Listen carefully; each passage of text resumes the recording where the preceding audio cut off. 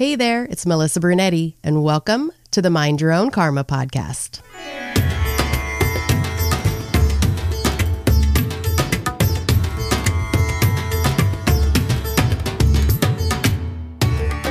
Hey there, Karma Crew. I am so glad that you are back for part 2 of author Catherine Vogley's book and story, I Need to Tell You.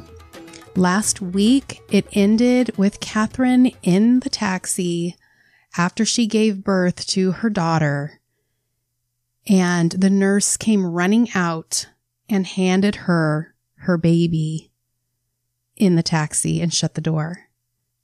And today we're going to find out what happened. What did Catherine do as she was holding her child and seeing her child for the first time? If you have not listened to last week's first part episode, you might want to go back and start there. But if you did listen, you will remember that Catherine was told, do not hold your baby. Do not look at your baby. Do not feed your baby.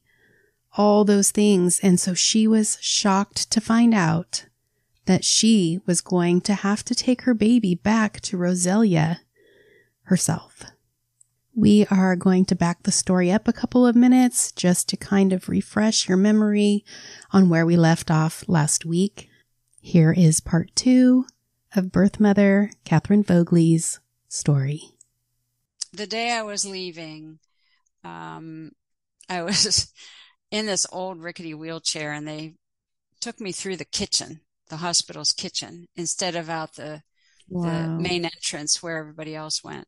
Oh my God. And, so I'm going through the kitchen, and the kitchen staff is, looking sideways at me, and they take me out the back entrance where the deliveries were made and where the trash bins are. And there's a taxi pulls up. And so I got in the cab, and I was extremely painful. I'm sure I had significant birth injuries, even though nobody addressed that. Right. I'm certain I should have had a section. The baby was 9.5 pounds. And yes. Knowing what I know about obstetrics, my guess is everything was very dry because she was so overdue. And so there was probably some difficulty, with the delivery. Yeah.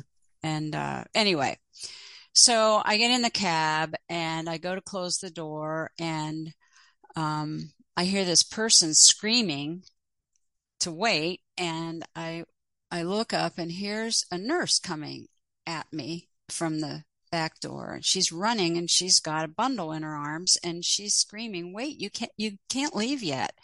You have to take your baby. And I was like, what? No way.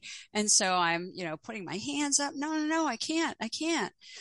And she stopped, and she said, what's the matter with you?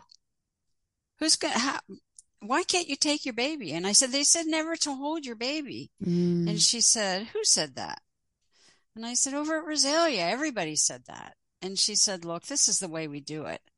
How is the baby supposed to get back to Roselia? And I said, I don't know. Can you bring her? And she said, no, look, this is the way we always do it. Let's get this baby out of this cold. Yeah. And so she put the baby in my arms, and she closed the door, and she ran back inside. And so there we were. Wow. My few minutes with my baby. Wow. And so, her face was covered. And I think Roselia and Mercy Hospital must be about 10 minutes away from each other. And so I'm riding in the cab, and here's my baby right there in my arms. And I thought, I can't not look at her. Yeah. And so I pulled the blanket down, and there she was. So hard. And there were no cell phones back then, so I couldn't get a picture of her, of course. Yeah. And so when I got to Roselia, Sorry. No, it's okay. Totally understandable. They took me to the back again, the back door, Mm. because they don't want the waiting mothers to see. And so I go to the back door, and when you're on the prenatal side, you never see any babies at all. Yeah. Yeah. I didn't even know where that part was. So anyway, I'm in the cab, they open the door, and a nurse comes out, and she takes the baby, and that was that. And then I made my way I probably had to have a wheelchair to get into the building, Mm-hmm. because that was within 24 hours of the birth. So, Yeah. yeah. Was there a moment that you were like, wait, I'm no, like when they took her, I don't know, maybe you were still in shock from even getting to hold her and see her, you know? Yeah, no, I knew when I made the choice, and it was a choice. When I made the choice to pull the blanket down to see her, Mm-hmm. I knew what I was doing. Mm. And so I was like, guarded Yeah. against this. Yeah. It's not gonna get me. Mm. So but still, there's those hormones in there working. Yeah. And so I remember the postpartum area was very dark.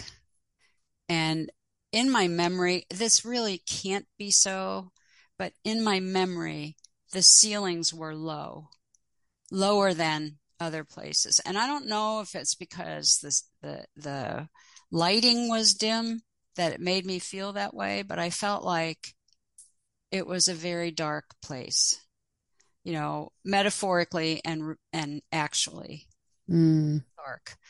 So there I am by myself. I don't know why there weren't other girls around. I guess they were in their rooms with their doors closed. And I couldn't, I was supposed to walk around, and I couldn't help myself. I went down to the floor. The babies were on a different floor, and I went down to the floor where the nursery was, and I just thought I'll just walk around down here. Yeah. and, and I walked past. Of course, I had to have asked somebody where the nursery was, but I found it, and I walked past the window, and I kind of, glanced to the side, and I walked down to the end of the hall, and then I turned around and I walked back, and I couldn't help it. I couldn't help myself. I looked, Yeah. and I'm saying to myself, don't look, don't look, don't look. What are you doing? Don't do it. Yeah. And, and of course I couldn't, the babies in a nursery, babies all look alike, right? Mm-hmm. And so there they are, all the little bundles. And I went to the end of the window, and I tried looking, off to the side, because they were all facing opposite. And so finally somebody came over, and she looked up at me, and she went like this. So I would, indicating my wristband. Mm-hmm. So I showed her. And so she went and got the baby. Wow. And brought her over, and I got to see her. I'm surprised they did that. Were you surprised? I was happy. Yeah. I was happy, and I felt bad. I was misbehaving. I was doing something I wasn't allowed to do. Again, I'm doing something bad again. That's who I was. So, yeah, so that was, and then I went back the next day, and I think by that time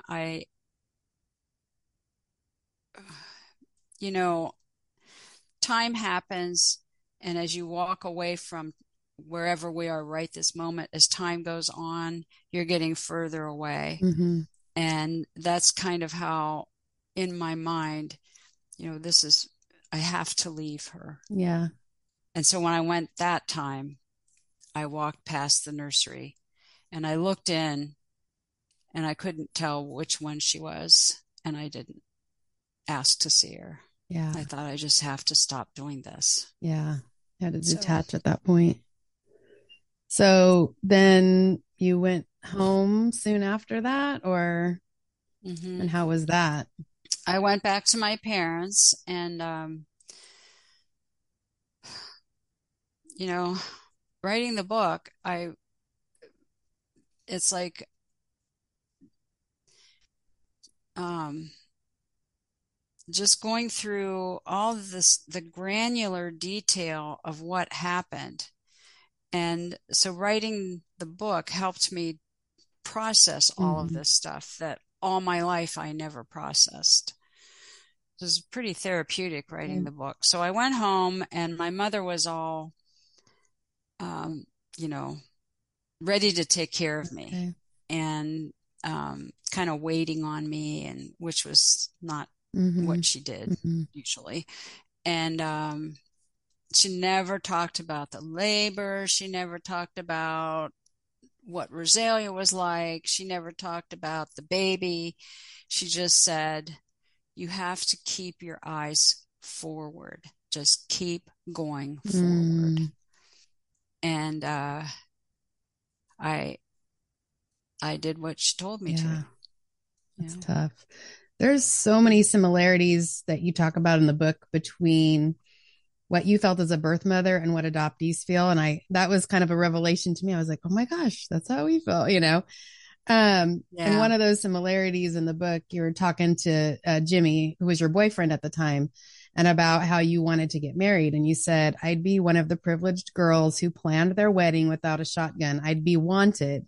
And I was like, that I'd be wanted. It's like, I hear that so much in the adoptee community, you know, that they want to be chosen. Yeah. And so that was just like, wow, you felt the same way. Can you tell us why being wanted for a birth mother is so important?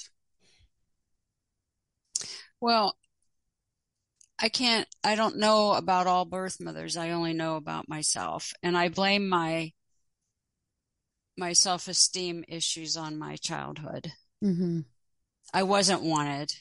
And I didn't figure it out until I was probably, I don't know, in my 20s or yeah, probably in my 20s when I realized that I was the third in 3 years. It was probably because I had kids by then and I knew all the work that it takes to take care of a newborn baby. Right.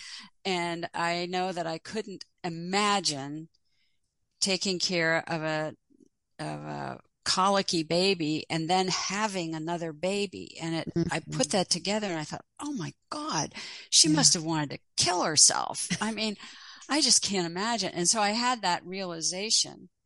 Um, so I knew I wasn't wanted. And I I think that there was no relief for me growing up. Mm-hmm. There was nowhere that I felt um, safe and wanted and loved, Yeah.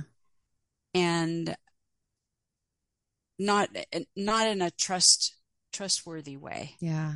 I think that my parents did their best to make me feel that way, but it was so unpredictable, and the unpredictability, you know, for kids, somebody who's forming really is devastating. Yeah. You and you know, through the therapy I had, I learned that when you try to attach, which you do with your parents, of course, you attach, and then they you know, today they pull you in and they love you, and tomorrow they slap you and knock you down, Mm-hmm. and you're still the same person, and you haven't done anything different. Right. It's Very it really confusing. messes with you, Yeah. with your mind. Yeah. Um, I think, don't you think we all want to be wanted, Yeah. right? We all, regardless of what your beginnings are, we all want to be wanted. And I think that's part of self-esteem. Yeah. A lot of it is. Um, I know for adoptees, just wanting to be chosen because we feel unchosen. So if somebody comes along, and that happened to me with my first relationship, it was like, oh, you want me? Like, all right. it wasn't even like, do I really like this person? Or it was like, Exactly. oh, you're choosing me. This is great. This feels Yeah. good. But Yeah.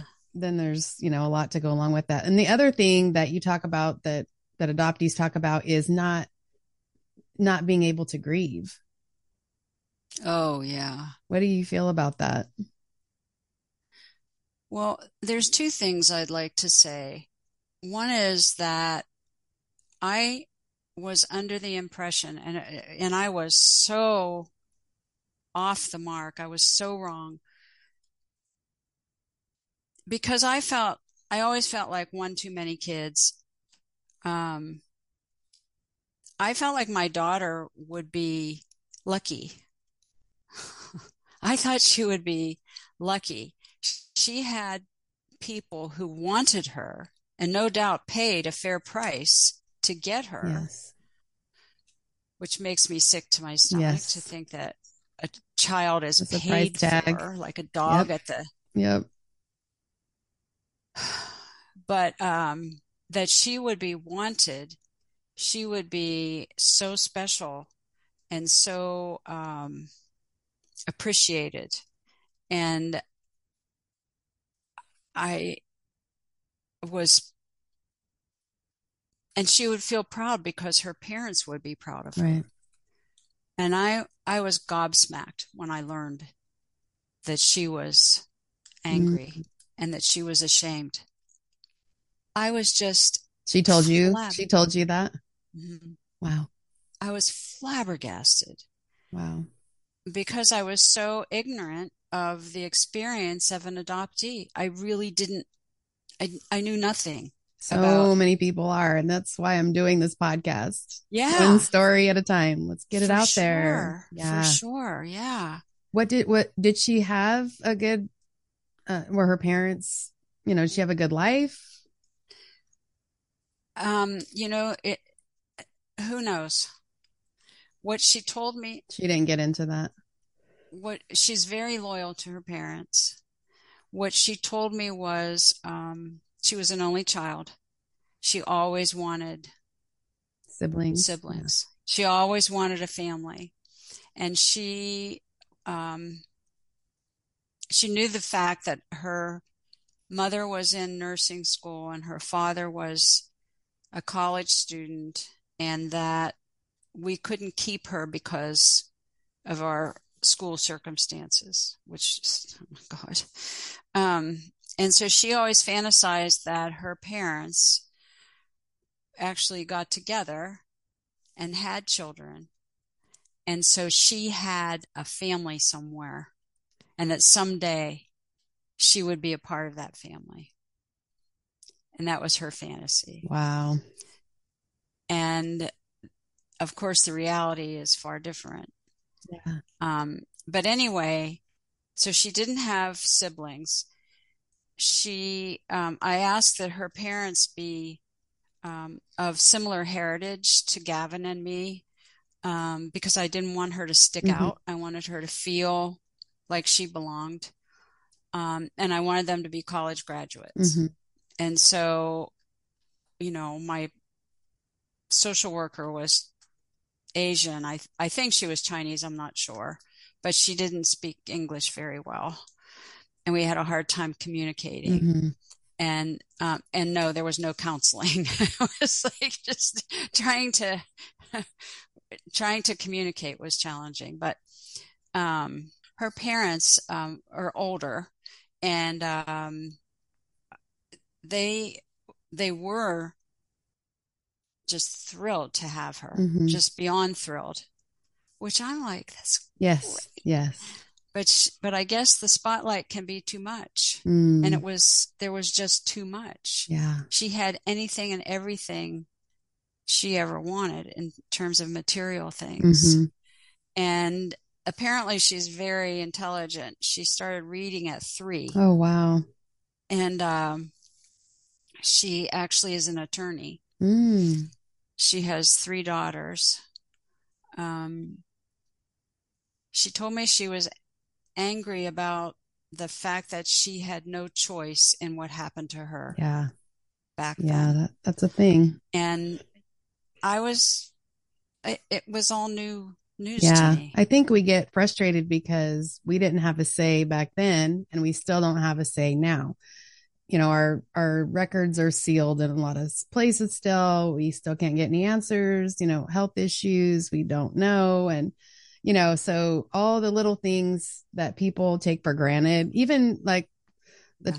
like your original birth certificate, those are things that people don't think about that we think about, or like just going to the doctor and filling out your history. And it's like, I don't even want to fill this out. You just, even though I know both sides of my biological family, I still feel like I don't even want to fill this out. So it's a lot of little things Yeah. that we deal with. But going back to your daughter, it is that feeling of gratitude, but then there's also the grief.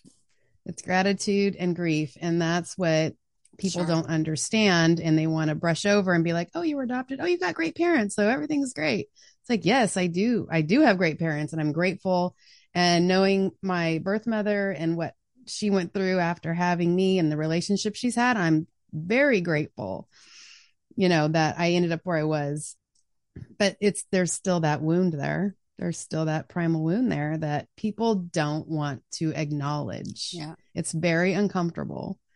And I'm sure you have the same thing. It's uncomfortable. And people are probably like, oh, well, you did the right thing. You're their hero. You're your baby's hero, and, giving her away, and they just want to brush over it. Yeah. People don't know. I've just decided that anybody who hasn't gone through it, whether it's the adoptee or the birth parent, if you haven't gone through it, you don't understand. My oldest daughter, that I had by Jimmy, she's a very logical, let's say that, logical Mm-hmm. person. Not her logical side is more powerful than her emotional side.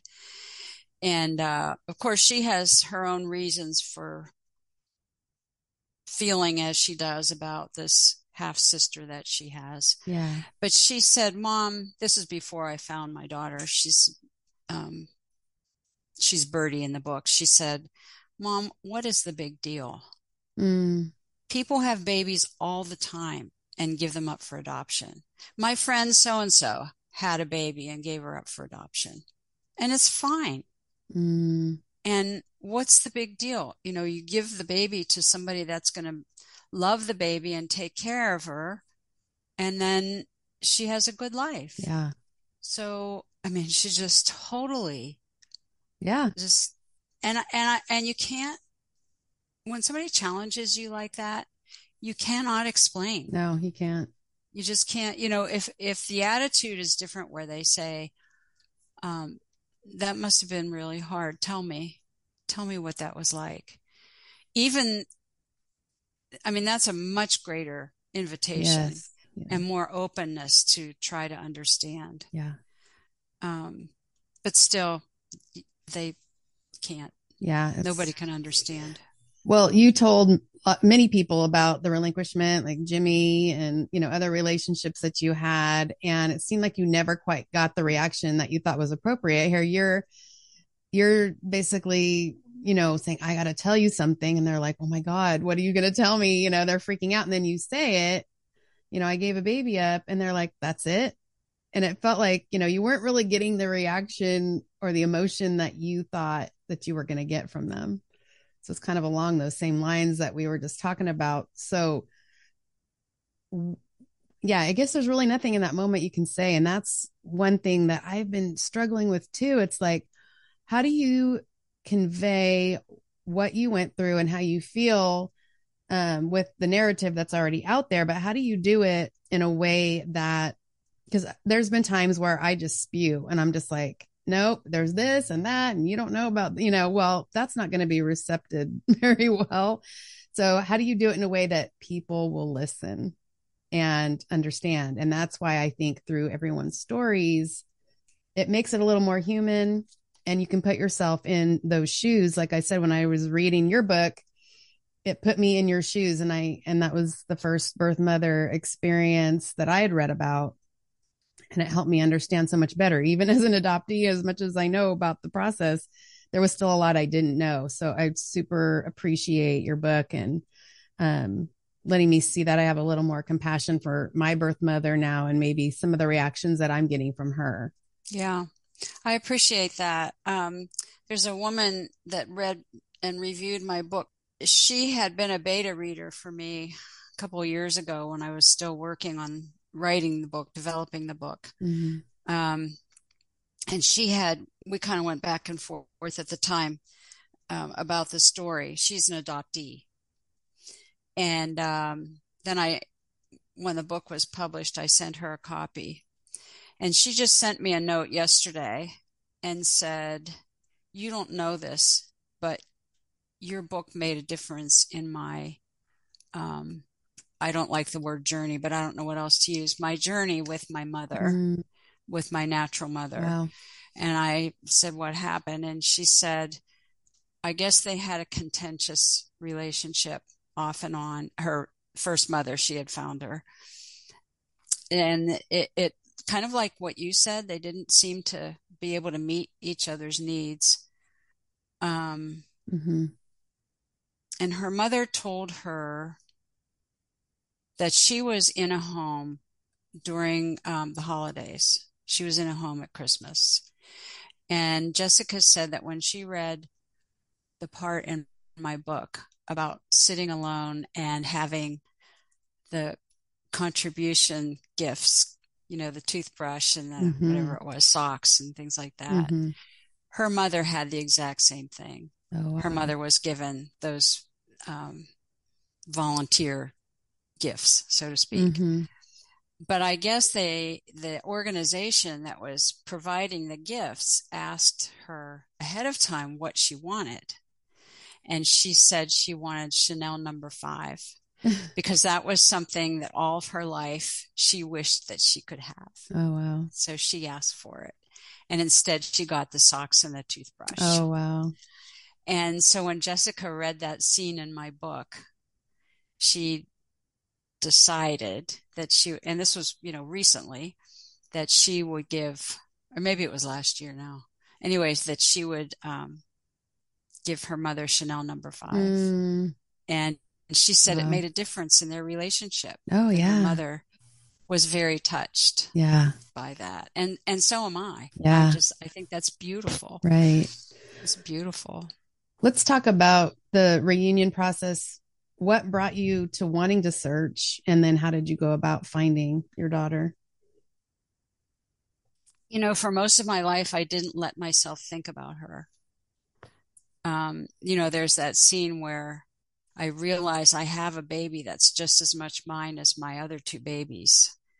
And I know when I say that out loud or when I was writing, it just sounds so, that can't be. But it is. That's how it happened. And so I didn't allow myself to think about her. I did in the 90s, I put my name on some adoption registries, but I didn't spend time thinking about her. I had 2 daughters, I was busy, etc. Mm-hmm. So eventually when I started falling apart after I retired, I was in a better place in my life, but I felt, I had my loving husband, and being free of my job gave me time to think about stuff. And I started to sink, and becoming more depressed and irritable. I didn't know what was wrong with me. So I sought some therapy. And it was, when I went in to see the therapist the first time, I went because I had all these symptoms of PTSD. I wasn't sleeping. I was having nightmares. I was drinking too much. I was jumpy. All those symptoms of PTSD. And that's why I went to this person. And she said, "So what can I do for you?"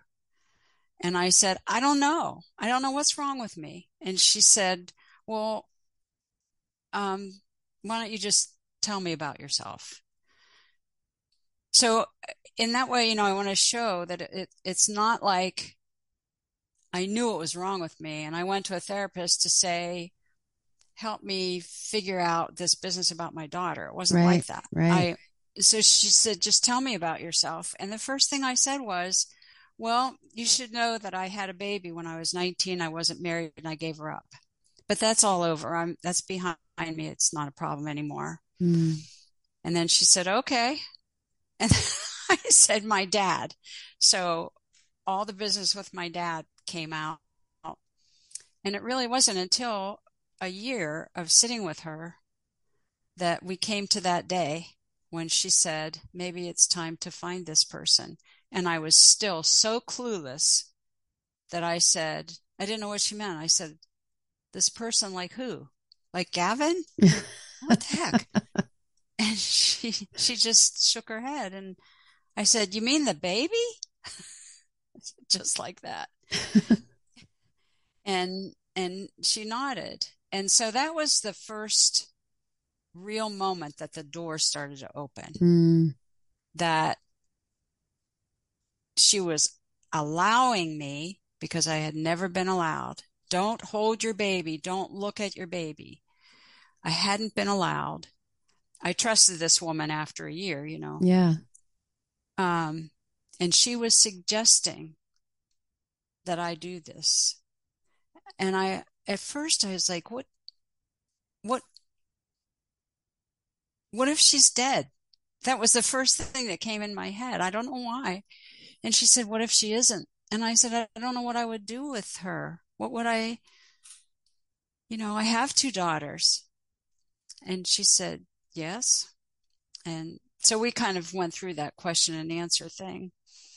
And it was so well, I had it so well protected in me that it took probably that day to kind of break through that. And by the time I got home after that visit, because I, of course, thought about it all the way home, I didn't even know how I got from her place to my home because my mind was so occupied. But by the time I got home, I decided I wanted to look for her. And then I not only wanted to look for her, I got obsessed with looking for her. It was as if all the walls started breaking down and all the light started coming in. Yeah. And I knew this is what I had to do. And then it was like nothing else mattered. I had to find this person. Yeah. So how do you feel about the reunion? Are you glad that you did it still? I'm very glad I did it. I really, really am. I've talked to and met so many people, mostly women, who were adopted, who found their birth mothers and the mother rejects them. And just breaks my. What do you think about that? Like, do you think that they've still got that shell around them, that don't look at your baby and the whole, scenario? I honestly don't know, but everybody's circumstances are so different. I mean, it's just so complicated. Yeah. I have people, and I mean, we will never know the numbers. What I read was there are hundreds of thousands, but I swear to you, if I walk down the street and I pass 10 people, I'll bet 7 of those people know somebody or have themselves given up a baby. It's everywhere. Yeah. Yeah. People I never knew had this history come to me and say in secret that this happened to me. Yeah. So, in answer to your question, because all of the scenarios about how the pregnancy occurred are so vastly different, I think that is probably one of the greatest factors in people not wanting to reunite. Yeah. And in some people, it's still a secret. Their husband doesn't know. Their kids don't know. Many people, it's still a secret. Still a secret. one person told me that her baby was made during a one night stand, and she is so ashamed. Mm, And she's like my age, yeah. so all this time. So she's so ashamed. Um, there's the case where somebody was raped, um, etc. Dream Hmm. up all kinds of things. Right. All the And scenarios. scenarios. And the individual, let's say the individual who comes out of that, where does that leave you? Hmm. Um, and my own daughter, I made a big mistake with her. I think I was still writing my book when I found her, and we were emailing just about every day, and I told her I was working on my story, and she asked if she could read what I wrote. And so I would send her Hmm. things that, because I was in a writing group at the time, and she would ask me, do you have to read today? And she would say, send me what you're going to read. And I would say, it's just still so rough. It's Yeah. not written well, blah, blah, blah. And so she read a lot of bad Mm. stuff in the book Some that raw that things. that happened to me. Yeah. Mm. And it wasn't about her. It was about me. And I don't think that was particularly helpful for her. Mm.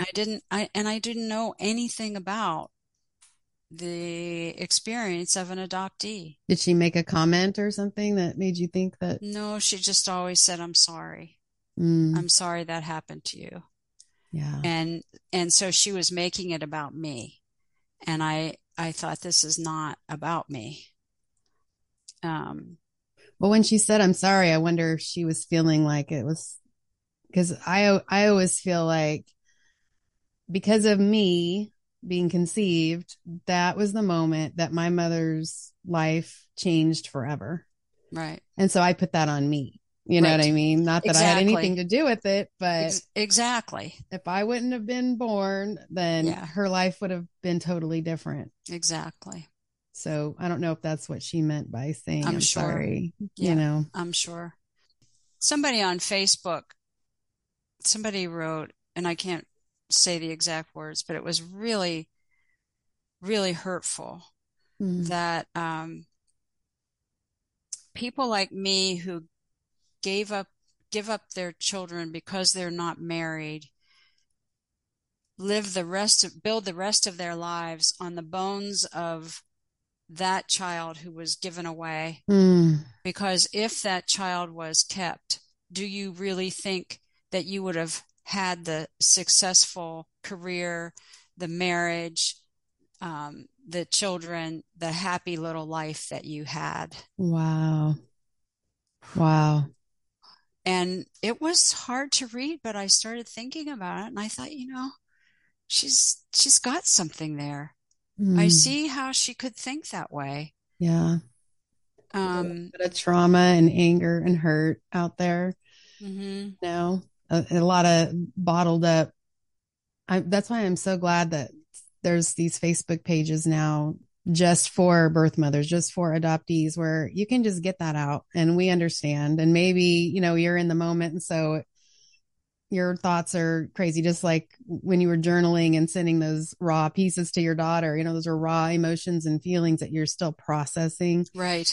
And but it's a safe place to get those out, but then not to put that out on Facebook where everybody can see it like that when Yeah. you're so raw. Well, But somebody yeah. said, I guess my husband said, don't engage. And I waited.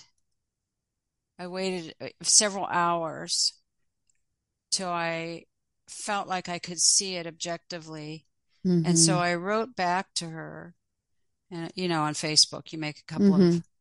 of, one sentence or something. So we went Yeah. back and forth, and I said, you sound angry and hurt. And I said, my daughter is too. And she wrote back and said, you better believe I'm angry and blah, blah, blah, Mm. and said another nasty thing. Yeah. And she said something about how happy my life is now. And I left all the devastation behind me or something like that. And I said, you're not the only one that's hurt.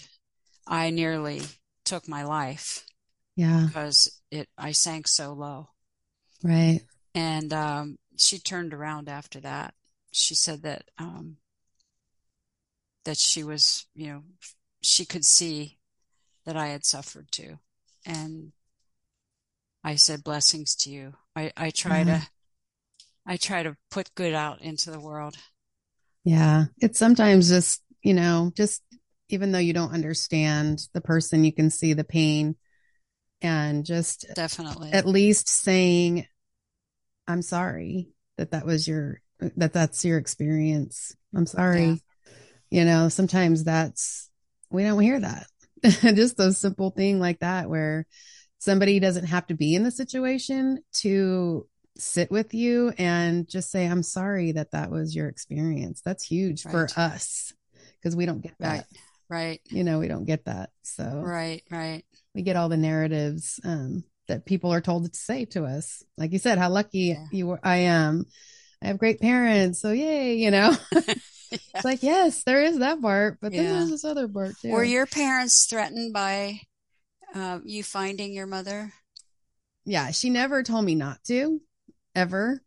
And she even, my birth mother came out to visit with her entire family, my half brothers, and we had dinner at, my parents' house, and everything was cordial and nice.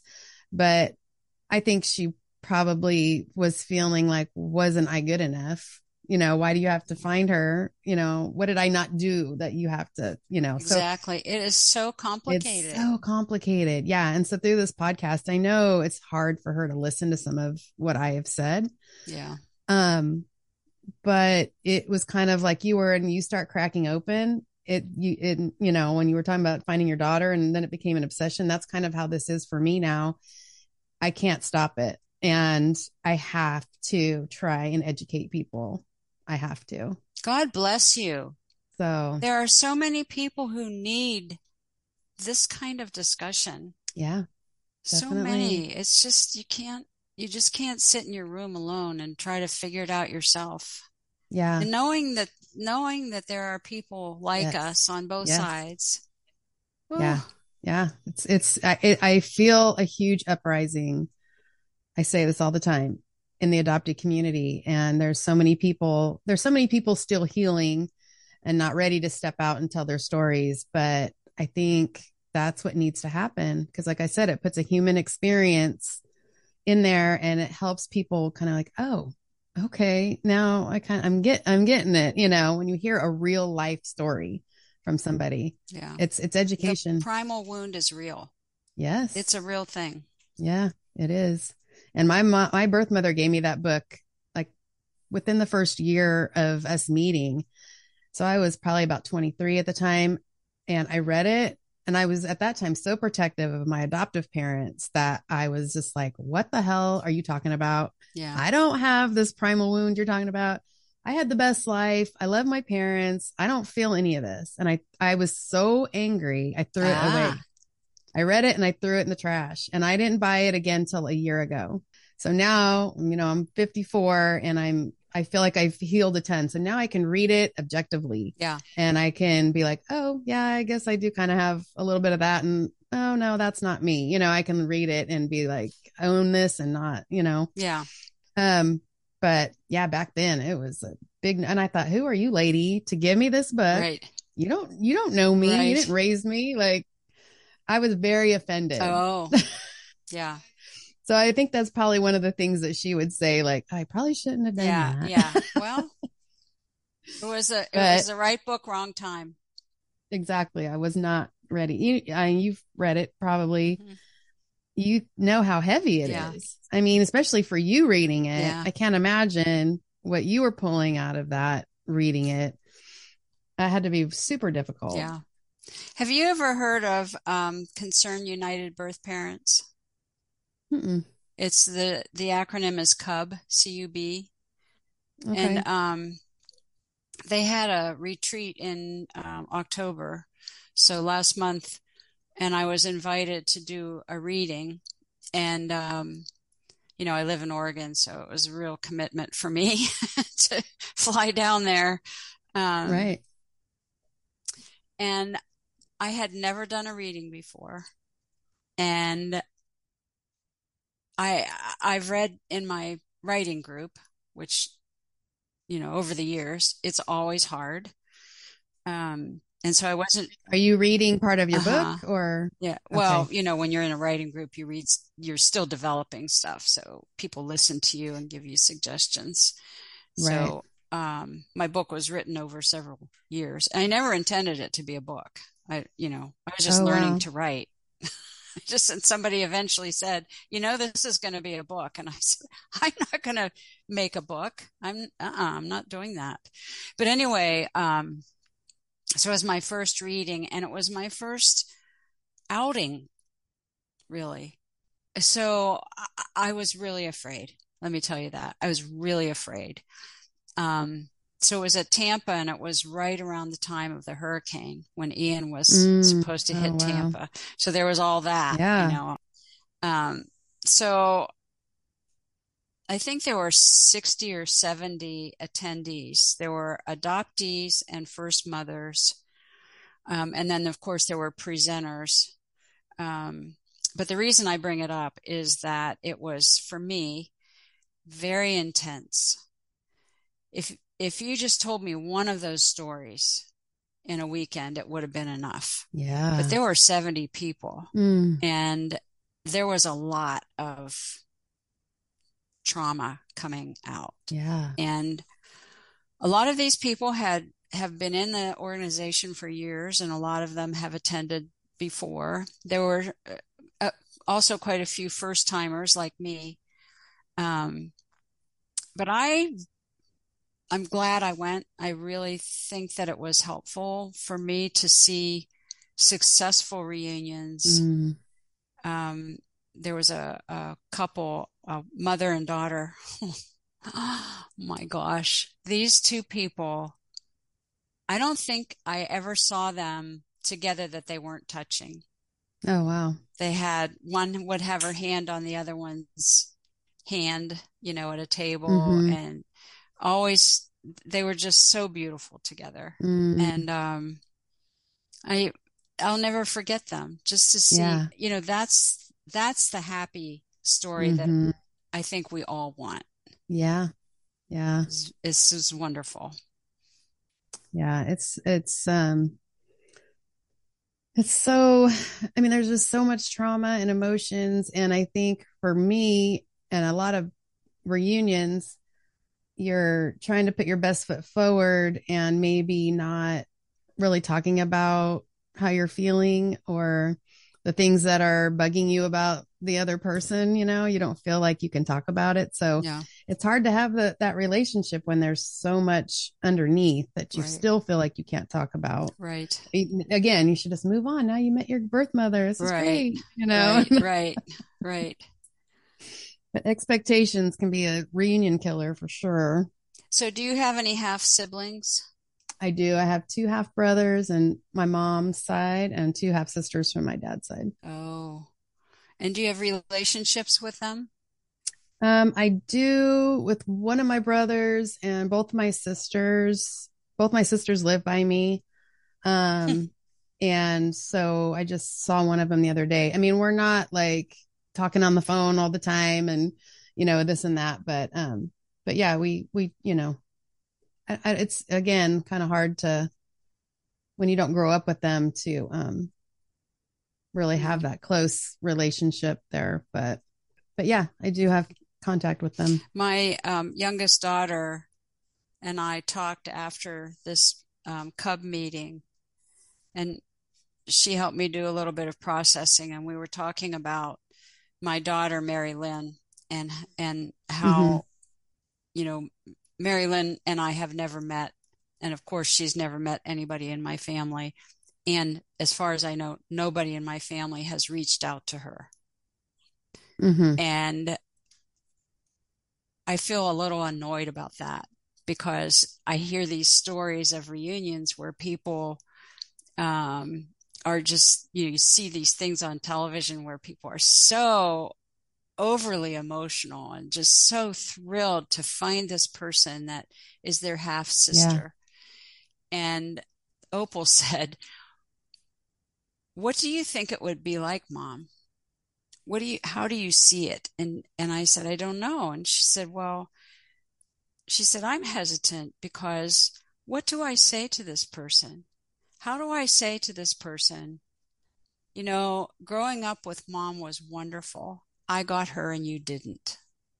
She Mm. said, how do I, and I think on her end, she was a little bit ashamed that Wow. that she got me Hmm. and Mary Lynn didn't. Yeah. And that just broke my heart. And Yeah. I thought, it is so freaking It is. complicated. There's so much, I always call that collateral damage, you know? Anyone who's in your Mm, life, that's collateral damage from that adoption, but they get pulled in too, you know? It's part of, yeah, it's their blood relative also. And interesting. yeah, it's hard. So you, at the end of the book, you sound like, and now you sound like you've come to kind of a place of acceptance, maybe on how the reunion went and just the whole process of, having to relinquish a child. So how did you get to that point of to kind of having peace with all of it? Yeah. Honestly, I have to credit my therapist. And I had been to therapy off and on over my lifetime as an adult. Mm. Um, but the the therapy I had had always was about what was happening in real time. It didn't, just like when I first went into her, I said this thing about the baby, and then I went on to talk about my father, and I think that's because I'm older. But, when I used to go, when I was married the first time, I would talk about my husband and stuff like that. So my therapist was a specialist in PTSD. And I honestly, I never had therapy that good. Mm. And when somebody said what was so good about it, what did she do different? I would, because she hardly talked at all. And I know that a lot of therapists do talk, and they Yeah. shouldn't. Yeah. They should guide Yep. you. I now Yes. know, because that's what she Hmm. did. I would go in and I would sit for, after all that time, it became sort of a, um, uh, Groundhog Day, where it was always the same, Yeah. except the words were different.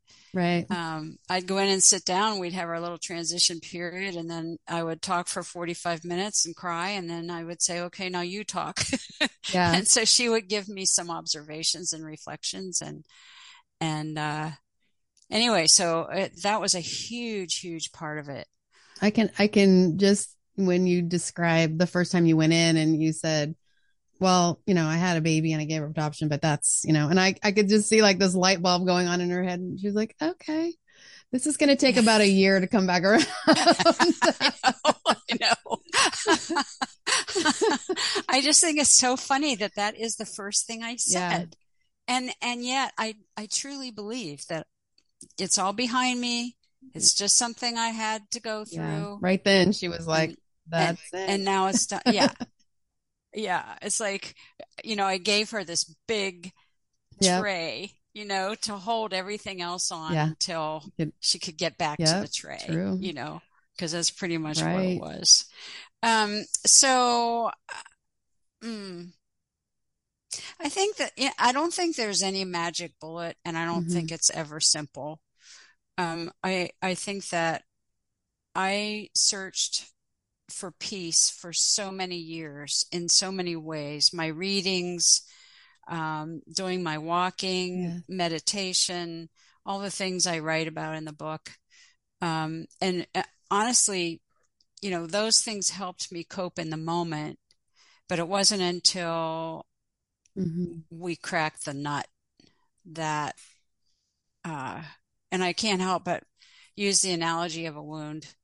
that it was a festering wound that finally was Yeah. lanced and all the detritus came out, Yeah. and then it was able to heal. Yeah. And as you saw earlier, I still cry about it. And when I read uh, at the retreat, I cried, and I was I after all this time, it I don't like crying in front of people, and it amazes me that I still cry. And that I Yeah. don't think that means that I'm not healed. No. Um, I'm not sure why it happens, but uh, there it is. I Yeah. I There's a lot of emotion there. yeah. But I still hold that self-love and peacefulness that I felt at the eclipse. I still have that. And Talk about that a little bit. Like what happened oh, there? it was crazy. So I'd been through my therapy. Mary Lynn and I had communicated on email, and then she pulled away until there was really no communication. I had a hard time dealing with that.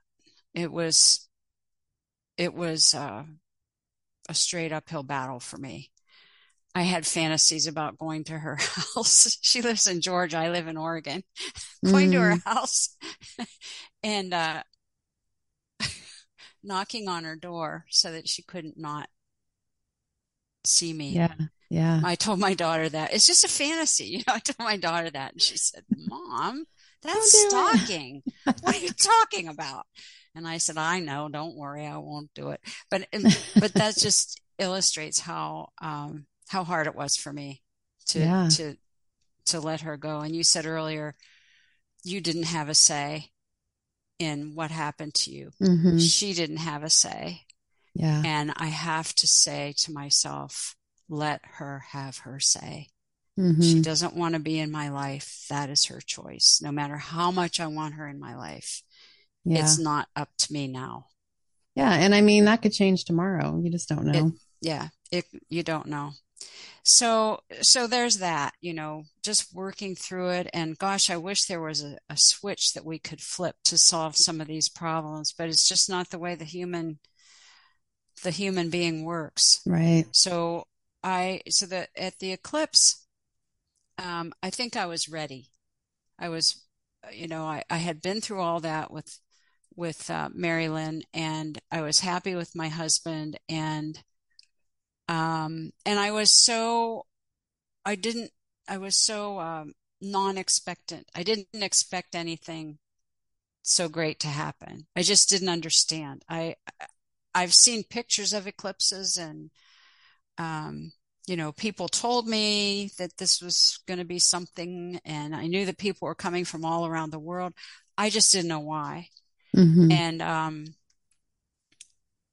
seeing totality I think it's, I think it must be because it gave me a sense of eternity, Mm.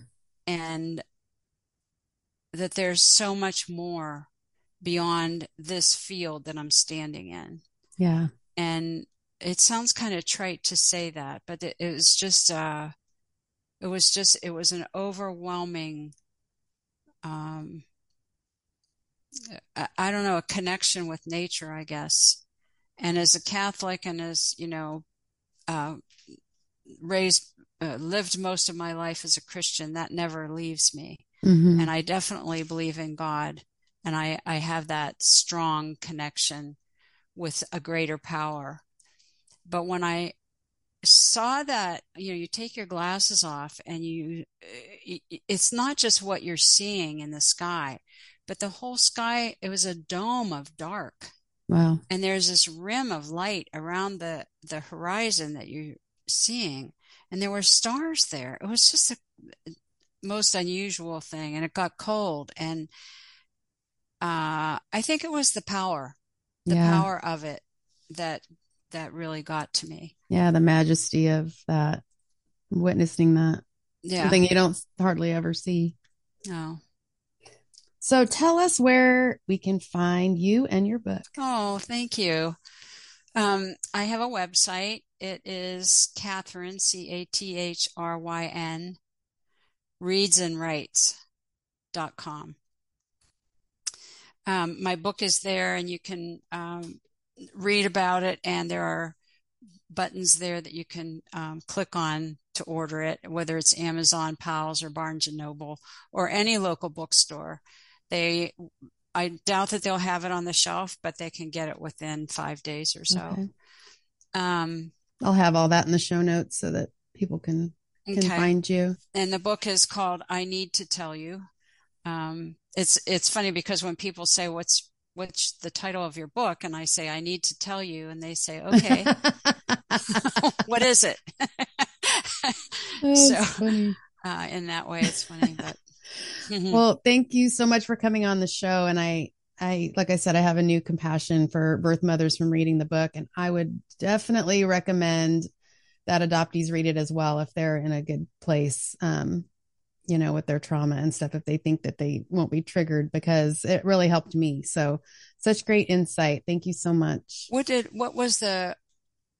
part helped you, would you say? Just, understanding the whole emotions around relinquishment and what you went through, the personal, again, putting a story to it and a person and a face, and, the whole thing, a voice, makes it more real. You can see it on TV or in a movie or something, and that doesn't mean anything, but a real, true life story. And again, I'm in a place where I can read it and not be triggered, by it. So, and like I said, I just feel like it's helped me maybe understand some of the reactions that my birth mother's given me and not take it so personal. Oh, okay. That makes sense. It's, her trauma too, so. Okay. And I would love to be able to have a candid conversation with her now about it. And be like, really, what was going on? What is going on? Try to see it from her side. Yeah.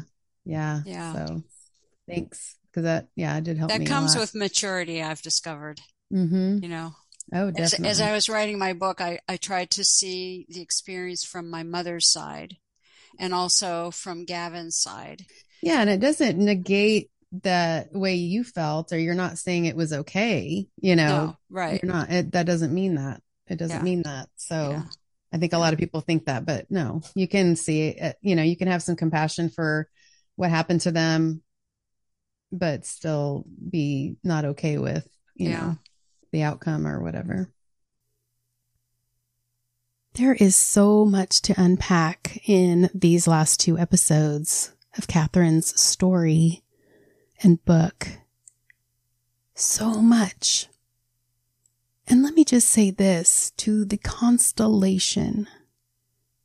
Until we have compassion for everyone that is in the constellation, especially the adoption triad, until we can come together and unify, there will be no educating the world.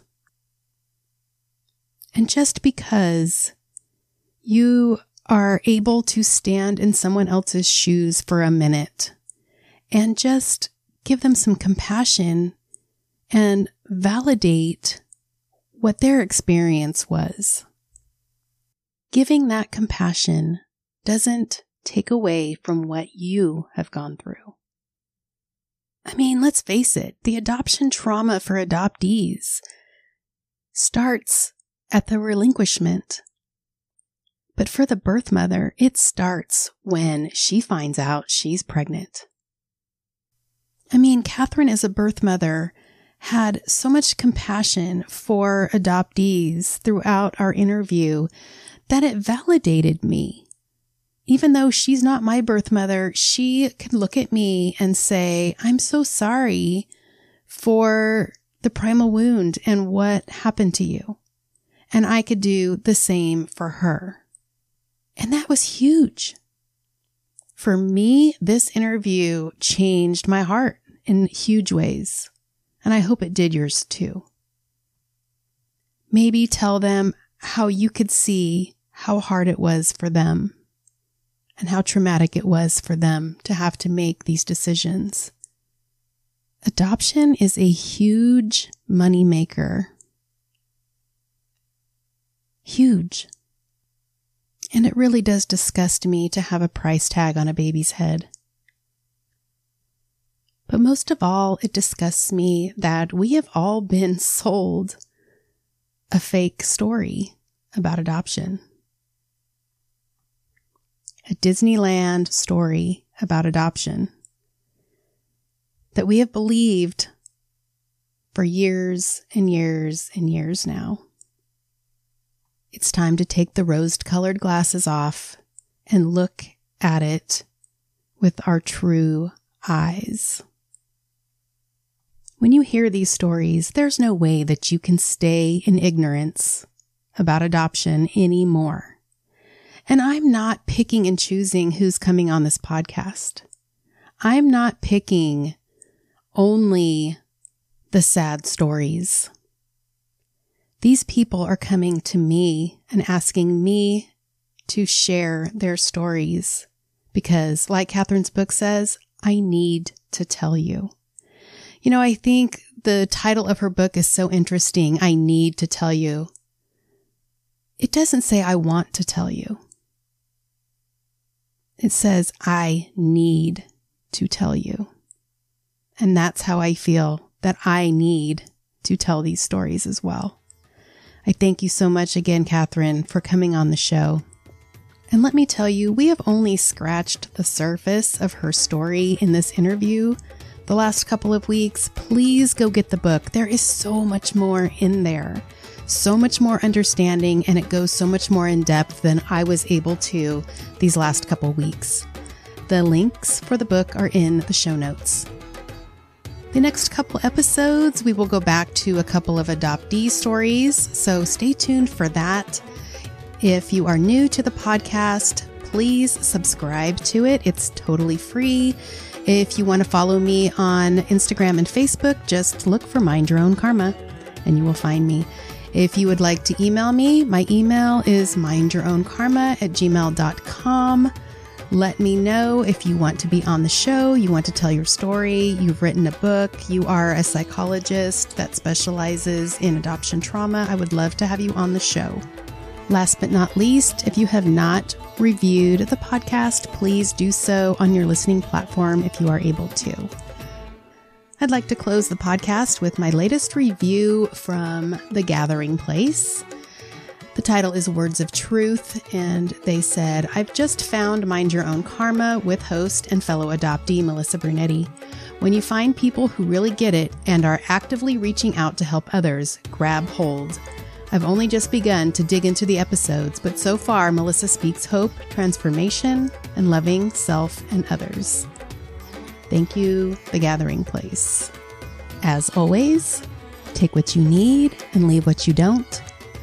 And always remember to mind your own karma. I'll see you next time.